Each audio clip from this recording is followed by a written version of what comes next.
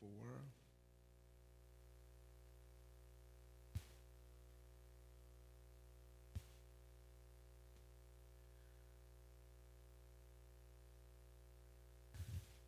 And let's consider verse 19.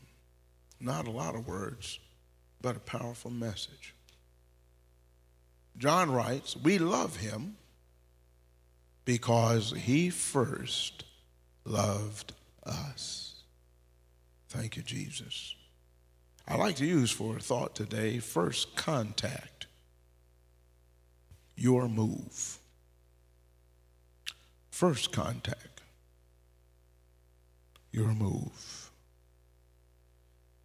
I don't know about you, but the brothers maybe will identify with this maybe more than the sisters, but some of us, when we were little boys, we used to have sandlot sports games, be it baseball or football or basketball, whatever, these pickup games.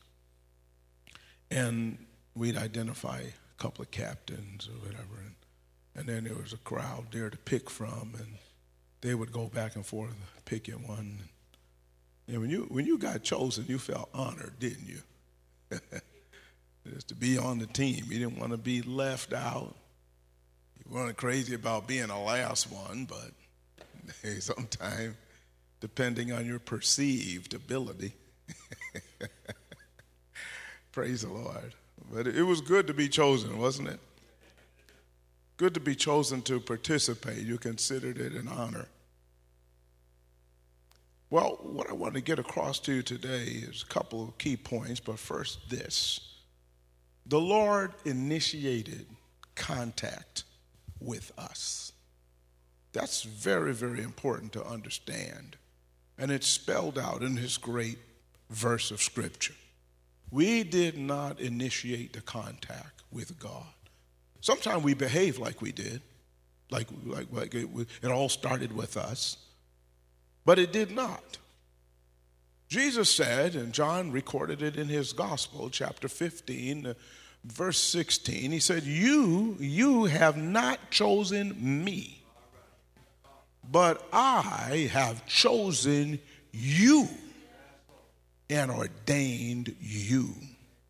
You should feel kind of special right now because you are handpicked by the Lord. Therefore, it seems to me a second major concept is, what then should our response be? Well, it should be one of gratitude and obedience, because if that's the way we respond to God's call, it's going to give us something that a lot of folks seem to lack in life: purpose. They're wondering, why are they here? What are they here for? But responding to the call of God gives you manifest purpose.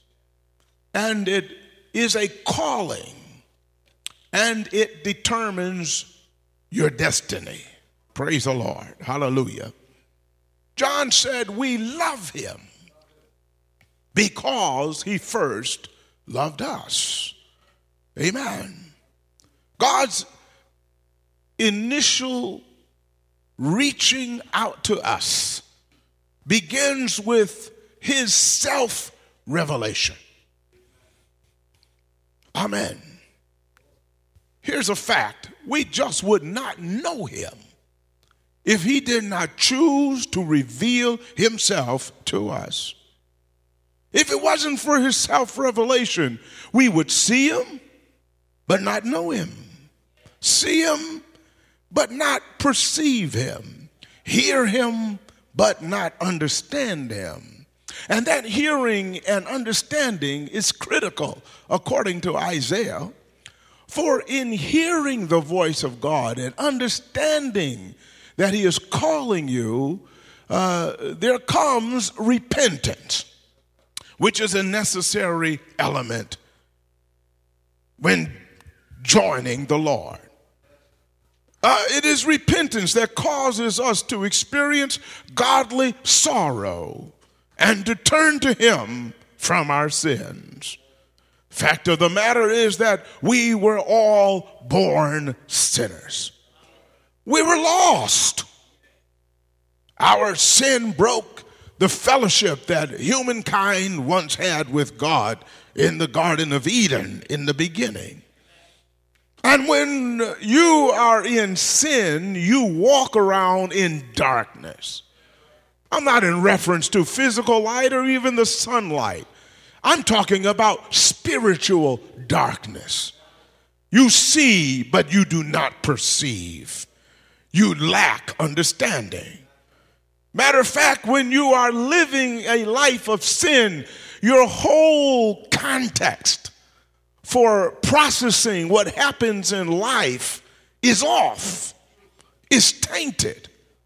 Sometimes you think you're having a good time, and in reality, you are really miserable.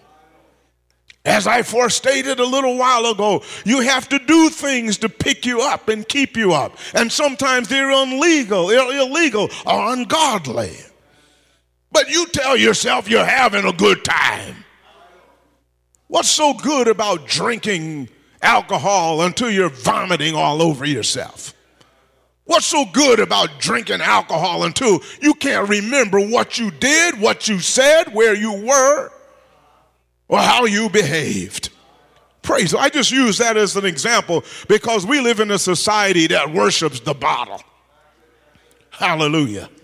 And we live in a society that smokes, and amen, every little state now is starting to legalize marijuana. And they're doing it for this. They're doing it for this. And they don't care whether you burn out the rest of the brain cells God gave you or not. And see, when you're off and you're in sin, you think smoking marijuana is a good thing. You think drinking alcohol is a good thing. You think smoking cigarettes and cigars and partying is a good thing.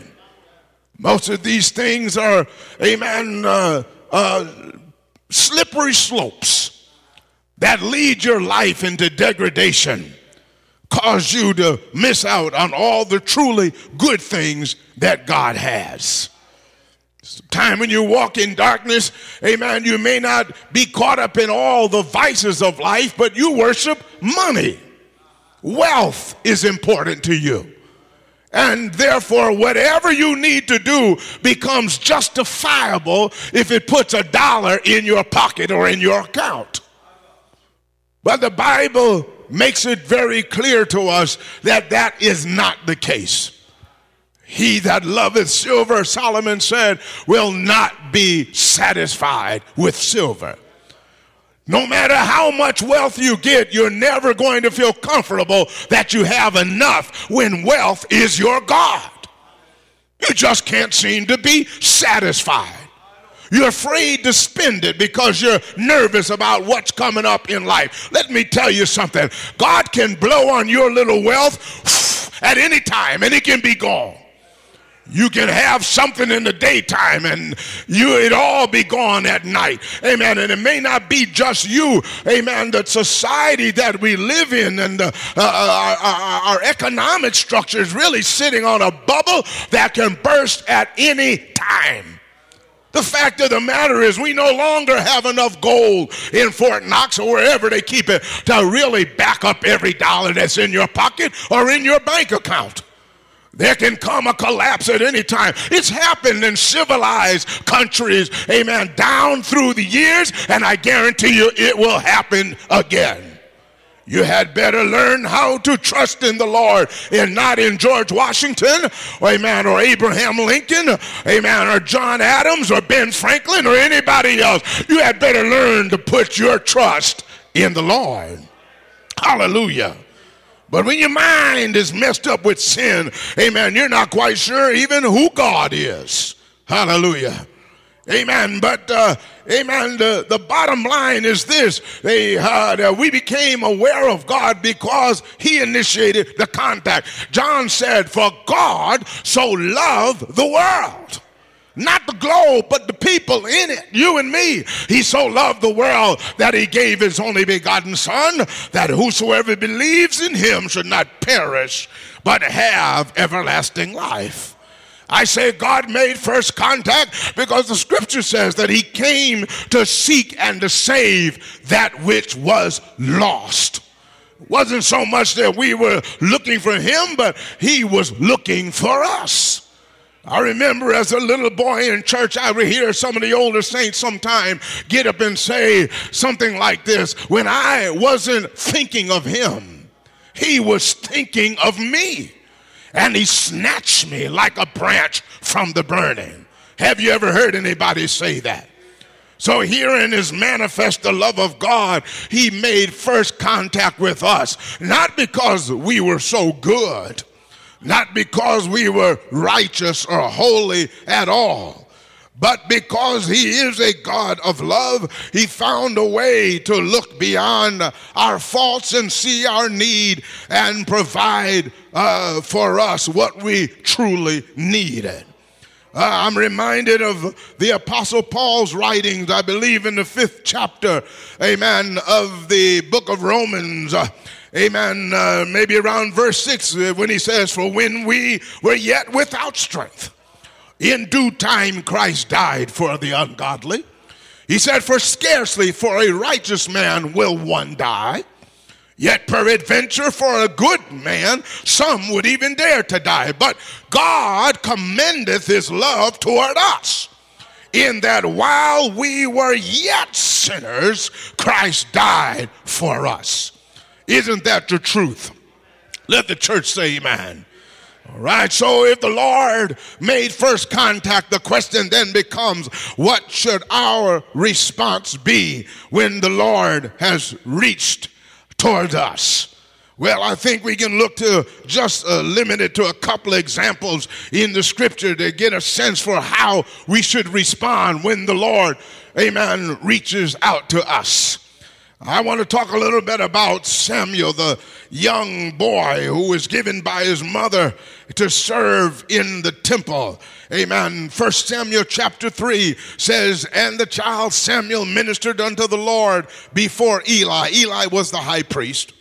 And the word of the Lord was precious in those days. There was no open vision. When the Bible talks about an open vision, it means that there was no understanding of God's word.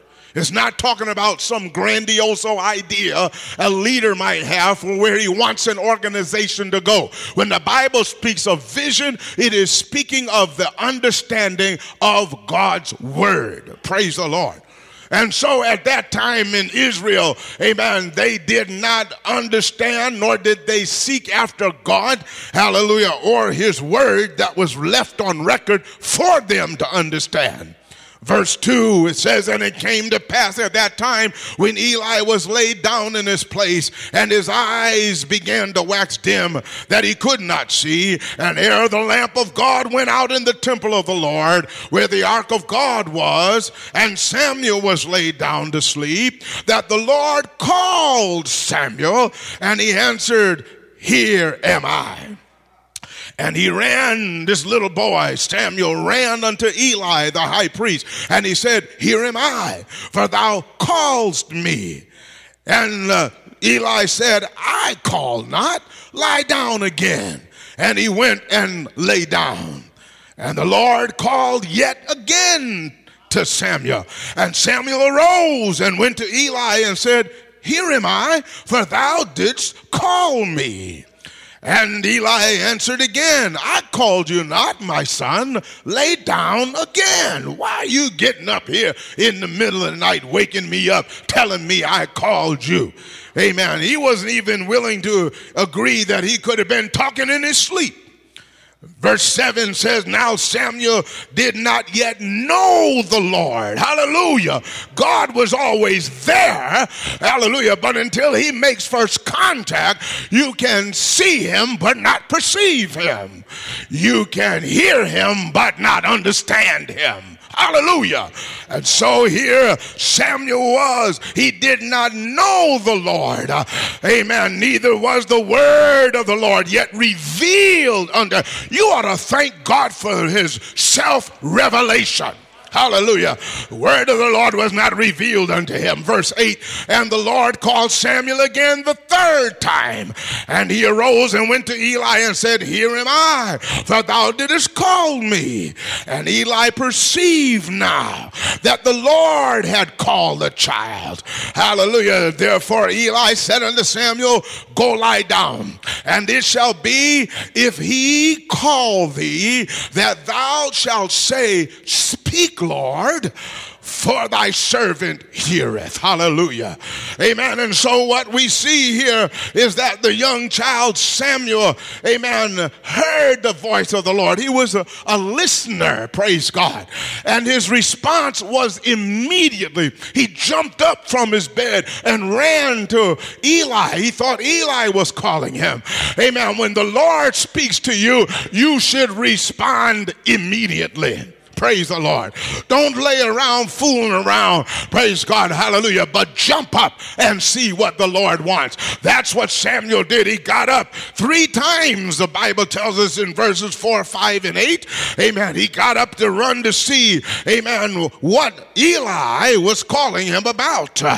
Praise God. By the time we get to verse 10, amen, where Eli realizes, I didn't call you, the Lord is calling you. We see Samuel responding immediately. We see him listening now for the voice of the Lord. When Eli sent him back that third time, he was listening now. Praise God. Hallelujah. Because there was going to be a revelation that God was going to give. And so he's listening, and then humbly and willingly and obediently, praise God, he responds the way he was taught to respond. Speak, Lord, amen, for thy servant heareth thee. You know, you have to remember, amen, the word hear in Hebrew is shema. It means I'm not only listening, I'm determined to obey you. Praise the Lord. Hallelujah. So, amen, it wasn't just a matter of, amen, let me just see what the Lord is saying. Amen. His attitude was such that he said, I'm not just going to hear his voice, but I'm going to obey his word. And so when the Lord speaks to us, there should be an immediacy, praise God, in terms of our response. There should be a humility in our attitude, praise God. There should be a willingness to do what the Lord says do. Scrap your ideas and your ways. Praise God. Hallelujah. Turn from everything that's not like God and give yourself obediently to the Lord. I want to consider the Apostle Paul also, amen, with regard to answering this question, how should we respond to the Lord? So turn over to Acts chapter 9 in the New Testament, and praise God, let's see how this great man of God responded. Amen. The Bible says in Acts 9:1, and Saul, that was his Hebrew name, yet breathing out cruelties, amen, breathing out threatenings and slaughter against the disciples of the Lord, went unto the high priest and desired of him letters to Damascus, to the synagogues, that if he found any of this way, whether they were men or women, he might bring them bound to Jerusalem. Amen. Amen. Saul was angry with all those that called on the name of the Lord. He supposed that what they were really doing was teaching people that they could ignore the commandments that were given to Israel by Moses. Amen. He says they were heretics. Amen. He did not believe that Jesus Christ was the Messiah of God. And so he was determined, amen, with all that was within him, hallelujah, to fight against this sect they call people of the way. Hallelujah. Amen. Praise God. And so the Bible tells us that he hauled men and women to jail. Didn't make a difference. He was going all over every place he could. And finally he decides to go north, way outside of Israel, to pursue those who called on the name of the Lord out of a pure heart. Amen. He got his jurisdiction. He got his authority. Amen. His legal papers, and they were in hand. And so he journeys north beyond Samaria into Damascus, to a city called Damascus in Syria, to track down the saints, amen, to have them beaten and jailed because he believed they were heretics. Hallelujah to the Lord. But, amen, in verse 3, the Bible says, and as he journeyed, he came near Damascus, and suddenly there shined round about him a light from heaven, and he fell to the earth and heard a voice saying unto him, Saul, Saul, why persecutest thou me? And he said, Who art thou, Lord? And the Lord said, I am Jesus, whom thou persecutest. It is hard for thee to kick against the pricks. And he, that is Saul, trembling now and astonished, he was amazed, said, Lord, what wilt thou have me to do? And the Lord said unto him, Arise and go into the city. Keep going where you are going. He said, and it shall be told thee what thou must do. And the men which journeyed with him stood speechless. They heard a voice, but they saw no man. And Saul arose from the earth, and when his eyes were opened, he saw no man. But they led him by the hand and brought him into Damascus. And he was there for 3 days without sight, and neither did eat nor drink. Well, we learned something in those 9 verses about his response. That is the response of Saul of Tarsus when he heard the voice of the Lord, when the Lord revealed himself to us, to him. Amen. He says, I hear you, amen, but I do not know you. Who art thou, Lord? I don't recognize your voice, amen, as being a voice that I am familiar with. And some of us are the same way. The Lord is speaking to us, but we just ain't getting it. It's just not clicking yet. But oh, I pray, praise God, that it will click today, and God's self-revelation, hallelujah, will dawn on you. Amen. Praise God. It is the Lord Jesus Christ that is speaking to you. At least Saul had the humility at this point. Proud man that he was. Amen. Praise God. The great rabbi that he was. Amen. Hallelujah. He said, Who art thou, Lord? Praise God. Lord just means sir in this case, because he didn't know who he was talking to, but he heard a voice. And it is very interesting, amen, that the others heard a voice, but if you read some other accounts of his testimony, they just couldn't make out what was being said, who was talking, what was going on. You're sitting right there in the seats and you're listening to this message live. Amen. Somebody is hearing the same words, and they're going to hear the voice of God, and God's revealing himself to them because of the way they respond. Hallelujah. Somebody else is hearing the same message, is going to sit there stuck in their way. Hallelujah. Not realizing that God is bringing himself to them to reveal himself to them. They're going to get up and go right out of here the same way they came in. But if I were you, I would say, Lord, reveal yourself to me. Open my eyes so that I can not only see but perceive. Touch my ears so that I will not only hear but my heart will understand. Amen. Because I need you. I want you to help me. Hallelujah. I cannot help myself. I've made promises to myself over and over again, and I break the promises to myself. I feel like a man or a woman that is in chains. Can't seem to get free from these things that are binding me. They're holding me back. Hallelujah. But I want the chains to be broken in my life. Hallelujah. And I'm finding I hear the jingling, but I don't have the strength to break these chains, get away from these vices, this way of thinking by myself. Help me, Lord. Let the church say amen. Praise God. Amen. Therefore, amen, Saul says, Who art thou, Lord? And he gets a direct response. I am Jesus. I'm Jesus the Christ, Jesus of of Nazareth, Jesus, the one that not that long ago suffered and bled and died on a cross for the sins of the whole round world. Take it personally. He died for me. That's what you ought to be saying. Praise the Lord our God. Amen. Praise God. For it pleased God to put him to death so that our sins could be paid for once for all. He shed every drop of his precious blood because it's the blood that atones for sin. Hallelujah. Without the shedding of blood, Paul said, there is no remission. Sin cannot be taken away.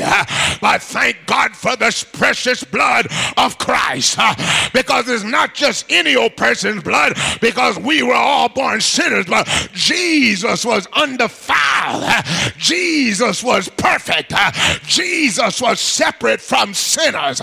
Jesus never did any wrong, neither was there any guile found in his mouth. Hallelujah. Therefore, he was the perfect sacrifice unto God. Human sacrifice, if you will.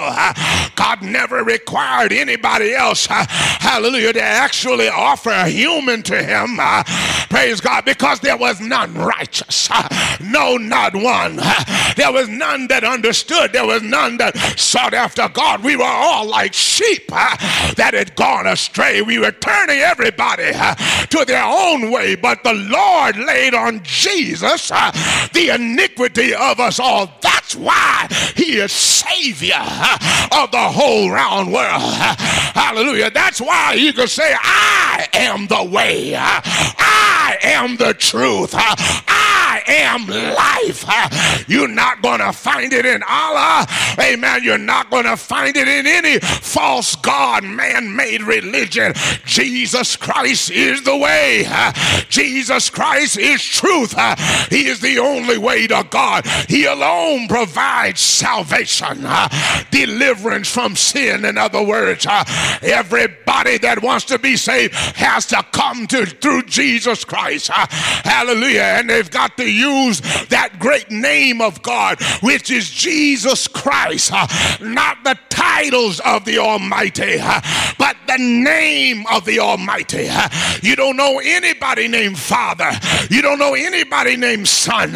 You don't know anybody named Holy Ghost or Comforter. You wear several hats yourself in life. You have titles in life, but none of your titles are your name. Amen. When you want to exercise your authority, amen, you can't sign a check draft, amen, putting down, because I'm a mother, I'm going to write down mother. You can't sign it because I'm a father, I'm going to sign this check, Father. You have to have a name. Whoa, glory. And God has a name, and it's not G-O-D. That just means self-existent one. Paul said there are Lords many, there are gods many, but to us there is but one. Therefore he mightily declares one Lord, one faith, one baptism, and this might stick in the craw of a very pluralistic society of today. We want to believe there's multiple ways to God, but there's only one way to God, and that is through Jesus Christ the Lord. Jesus suffered, Jesus bled, Jesus died. He said, praise God, that repentance and remission of sin, amen, in Luke 24 verse 45 should be preached in his name. Oh, glory. Hallelujah. He said, didn't do it in the name of the Son. He said, do it in my name. He said, anything you're asking in my name, I will give it to you. Therefore, Paul, this great apostle, said, whosoever shall call on the name of the Lord, not not son, but Jesus, Jesus, Jesus. Whosoever shall call on the name of the Lord shall be delivered. Am I telling the truth? Does somebody know what I'm talking about from experience? Amen. Solomon wrote, amen, thousands of years before prophetically, for the name of the Lord is a strong tower, and the righteous runneth therein, and they are safe. Thank God for the revelation of his name, because most of us were calling ourselves Christians and attending somebody's church until the Lord revealed to us, hallelujah, that there's a closer walk with him, that true salvation is in his name and in his name alone. That's why we not only pray in his name, we not only say the benediction in his name, we don't just anoint you with oil and pray for healing in his name, but we baptize in his name for the remission of sins, and we call on his name to receive the gift of the Holy Ghost, speaking with other tongues as the Spirit gives utterance, because that's the plan that was established in Acts, the only book of history in the New Testament. They called on the name of the Lord, hallelujah, and they received the gift of the Holy Ghost, that life-giving, life-transforming power, hallelujah, to change you from darkness to light, from the power of God, from the power of Satan unto God, so that you can receive remission of sin and, praise God, amen, and be sanctified, hallelujah, and have an inheritance amongst them that are sanctified. Do I have anybody here that has an inheritance, a sanctified inheritance? I thank God for this revelation. Hallelujah to God. Oh, thank you, Jesus. I said I thank God for this revelation. Praise the Lord, because it's an eye-opener. Amen. Hallelujah. Praise God. When you hear this and you believe it, something's going to change inside of you. You're going to lose that deadness and just being able to recite religious words and sounding good. And something's going to change down on the inside of you, because you're going to be regenerated. You're going to receive eternal life, the nature of the true and living God. Let the church say amen. Hallelujah. Right now, amen, without Jesus, you just have a natural nature. But when you receive Jesus Christ the Lord, you're going to have a spiritual nature, the nature of God. And I'll forewarn you right now, there's going to be a struggle and there's going to be a battle, because the old nature wants to dominate like it used to. But if you fast and pray like you should, and get the word of God in you and let it be a lamp to your feet and a light to your path, you're going to walk in victory, living a new life. Praise God, a life of sanctification. What do I mean by that? A life whereby you have been separated from the world and separated unto God. You're going to turn your back on the world. What I mean by that is the things of the world that you used to do that were ungodly and brought pleasure to the natural person. Hallelujah. Now you're going to find joy, peace, and happiness in the Holy Ghost. Let the church say amen. Amen. So Paul said, who art thou, Lord? And Jesus made it clear. He said, it's hard for you to kick against the pricks. You might fight against this, but I guarantee you won't win. You might discount everything I'm saying, but it's in the Bible and it's right. Hallelujah. Pentecostal apostolics have a rich heritage. We don't have anything to brag or boast about in ourselves, because the Lord Lord made first contact, he called us out of darkness over into holiness. Somebody said, and up on the King's Highway. Until that time, we were good religious people, some of us. But we need more than religion. We need salvation. And salvation comes through Jesus. Jesus Christ the Lord. We need deliverance. Let the church say amen. A lot of folks are sitting up in church this morning somewhere. Church somewhere this afternoon. But they're still not delivered. They have all the right religious slogans. But they're still having trouble with nicotine. Still having trouble with illicit sex. Still lying. Still cheating. Still smoking a joint. Still drinking their liquor. Still cursing and swearing. Because all that is down in their spirit. Oh, Jesus. But I don't know about you. Those of you who have been changed by the power of God ought to say, that's the way I used to be. I used to do those things. I used to go those places. I used to behave that way. I used to think that way. But since Jesus came into my life, he changed my life completely. I used to sit in the church Sunday morning and sometimes Sunday night, and we'd sing the old songs of Zion, but we really couldn't feel anything. It was dead and dry in the church.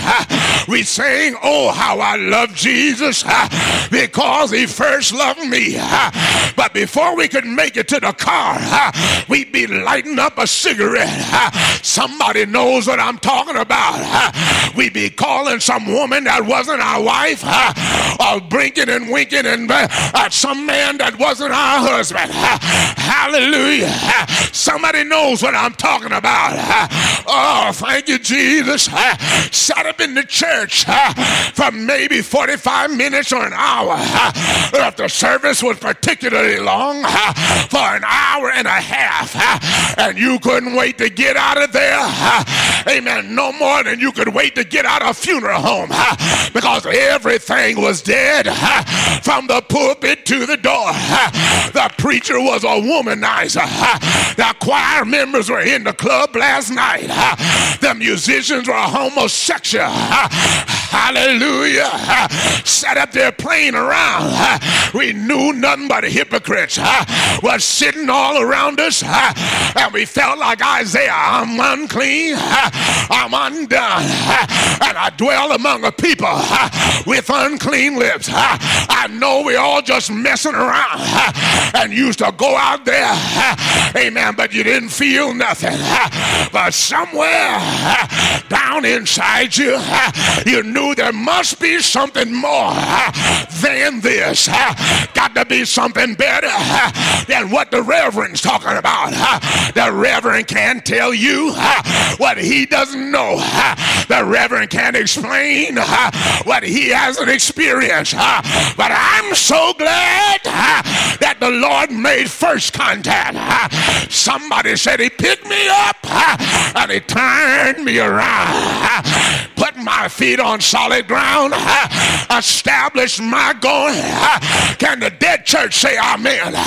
Y'all sitting there, praise God, like you don't know what I'm talking about. You're gospel fat. You don't give God thanks for making first contact. Amen. You act like you found him. Only reason you found him is because he made himself manifest unto you. You still be sitting in that dead church. Could be at the bar right now, but he made himself known to you. That's why every day, everybody that really's got this, like the Bible said, ought to throw up their hands and say, Lord, I thank you for making first contact. Because if you didn't come to me, I wouldn't have come to you. You know what I'm talking about? Am I telling the truth? Am I telling the truth? I was out there, thought I was living like a fool. But one day, you you were switching your hand around in the cesspool of sin, in all the muck and the mire, the filth and scum of life, and you bumped up against me. Hallelujah. And you took your hand and you rested on me, and you said, he's mine. When I come to make up my jewels, he's gonna be there. He's gonna be mine. Do I have a witness? Shout yeah! Shout yes, Lord. He found me. Yes, he did. He came to seek and to save. He was thinking of you. Oh, glory. When he came all the way from heaven down, I'm going to find Kirby. Hallelujah. That's my mission. I'm going to find him. I'm going to find him. And if he responds, I'm going to save him. Shout yeah. Shout yeah. I'm going to find Robertson. And I'm going to find him. And when I find him and reveal myself, if he believes me, I'm going to save him. Shout yeah. Shout yeah. He called you by your Lord. He called you by your name. You're mine. You're mine. You're mine.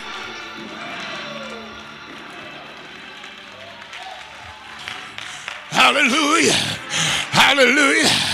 Hallelujah. He knew who you were. He knew where you were coming from. He knew what you had done. But he so loved you that he offered forgiveness for all your sin. How many of you are glad that your sins have been forgiven, taken away? How many of you are glad that as far as the east from the west, so the Lord has cast your sin away? How many of you are glad that he cast your sin in the sea of forgiveness? How many of you are glad that he took your sin and threw it behind his back? Shout yeah. Shout yeah. Hey, Lord. The old songwriter said, he took my sins away. He took my sins away, and he keeps me singing every day. That's why I'm glad you look at me. You said them folk are crazy, jumping all around and clapping, dancing and running, just a bunch of nuts. No, if we are fools for Christ, because we know now what happened. We know now that we were sinners. We know now that Jesus saved us from our sin. He washed us in his blood. He sanctified us. He justified us. Hallelujah. Oh, Jesus. Oh, Lord. Come on, Jesus. I remember what Paul said. Paul said, listen, let me tell you something. It was a foreknowledge of God that caused him to know who would accept him and who would reject him. So in his foreknowledge, he predestinated everybody that accepted him. He said, I got a role for you and a role for you and a job for you. Now that I know you have accepted me, we're living in time, but God deals with eternity. He's the Alpha and Omega, the beginning and the end. He knows the end of the story. And by the way, the Lamb wins. The Lamb wins. The Lamb wins. That's the end of the story. Jesus, the Lamb of God, he wins. Shout yeah.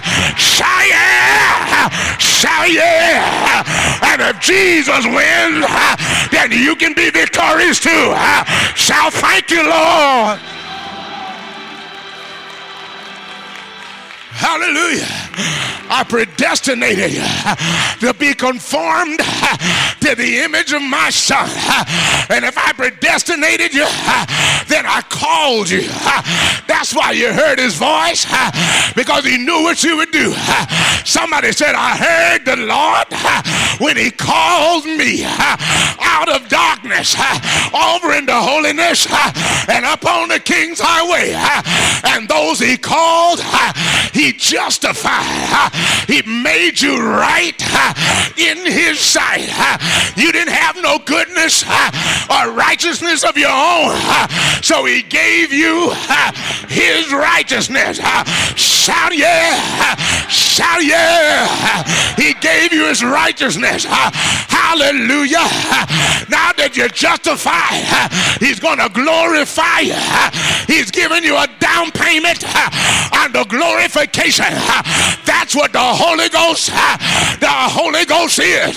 is your down payment on what he's going to finish when this life is over. Shout yeah, shout yeah. Hallelujah.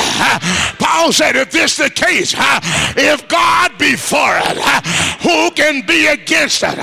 He that offered up his own Son, how shall he not with him freely give us all things? Who is he that condemneth? It is Christ that died, he raised again. Shout yeah, shout yeah. That's why he said nothing is going to separate me from the love of God which is in Christ Jesus our Lord. We love him because he first loved us. Yeah, nothing going to separate me, height nor depth, any other creature, hallelujah, is going to separate me from the love of God. Life nor death, hallelujah. When you love him like you ought to love him, you walk with him, you hold on to him because you know you're saved, because he made first contact.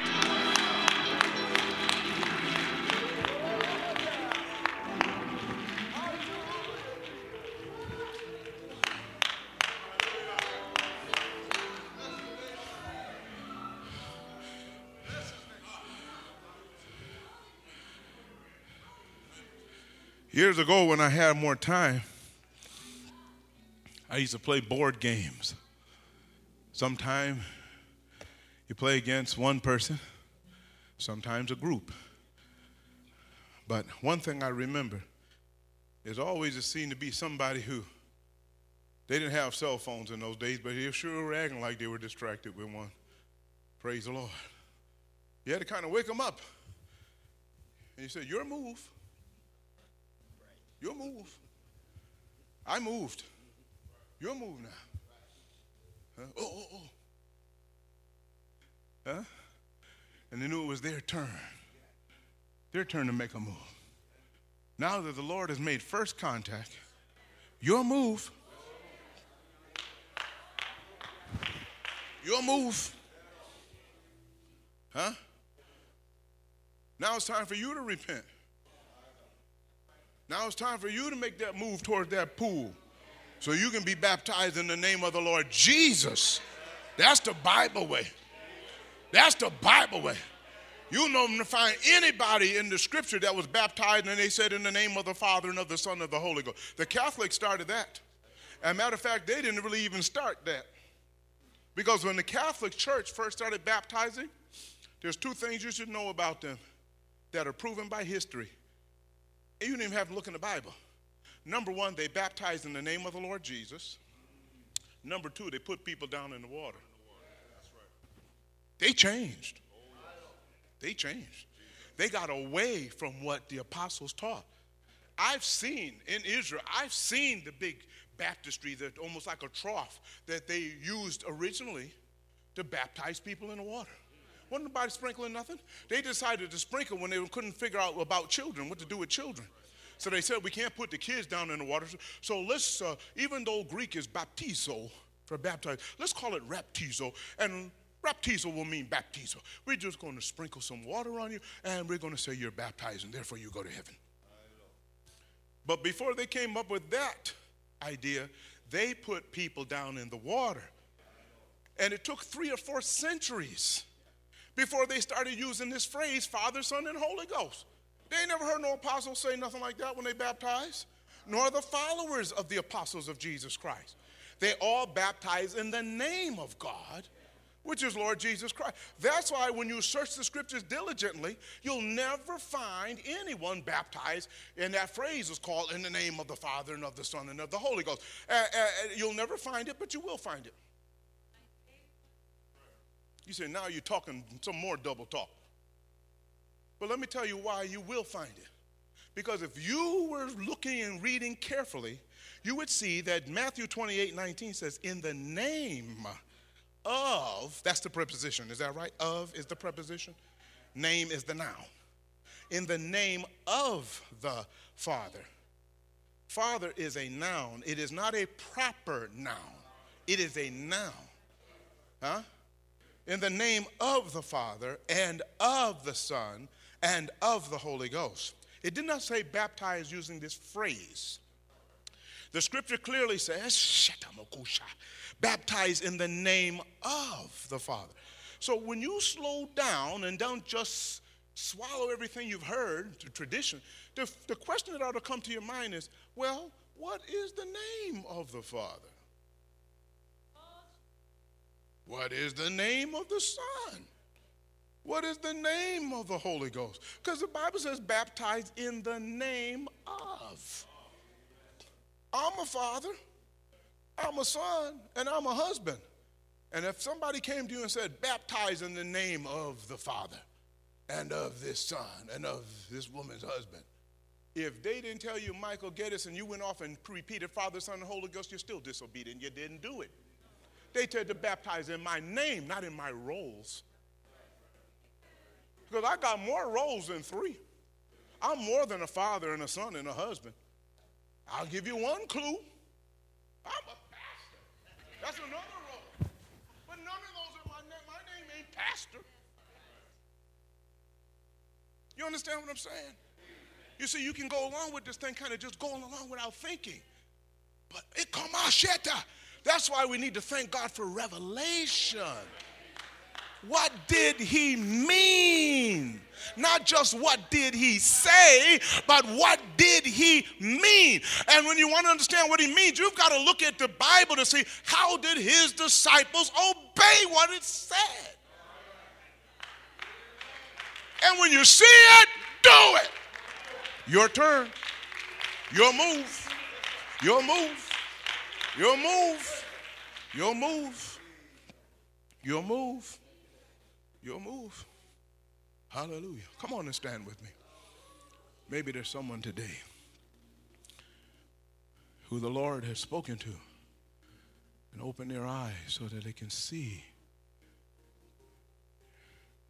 Let me tell you something. The God that we serve is so great, you're never going to understand everything about him. But he delights in you when you obey him. And that's what we saw in the case of Samuel and Saul. They obeyed. When the Lord spoke to them, they humbled themselves. They didn't argue. Paul was a great rabbi. He was a great Jew. He was a Pharisee. He belonged to the strictest sect of the Judaism. The strictest sect. He was a Pharisee of the Pharisees. Top guy. Sat at the feet of a great rabbi named Gamaliel. But when he asked that question, who art thou, Lord, and got that answer, he obeyed. He went on into the city.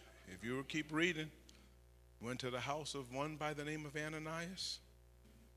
He prayed for him. That is, Ananias, the servant of God, prayed for him. The scales that were on his eyes fell, and Ananias told him, you got to be baptized. And when you're coming up out that water, he said, call on the name of the Lord. I'm quoting Bible. I'm not making up stories. If it's in the Bible, it's right. And that's what the man did. And he received the gift of the Holy Ghost. And he spake with tongues. He spake with tongues so much until he said, when he's writing to the church of Corinth, he said, I speak with tongues more than you all. Yet when it comes down to coming to the house of the Lord, I'd rather speak 5 words that can be understood than a multitude of words that cannot be understood. But he did not dismiss the importance, the value, the necessity of receiving the Holy Ghost baptism evidenced by speaking with other tongues as the Spirit, capital S, as the Holy Ghost gives utterance. You're a move. You're a move. And so maybe there's someone today that's willing to repent from their sins and come to the Lord and accept water baptism in his name for the cleansing of their sin. If you're here today, raise your hand. Come on. Raise your hand and come on. Now is your time. Now is your time. It's your move. It's your move. It's your move. Come to Jesus while he's giving you this opportunity.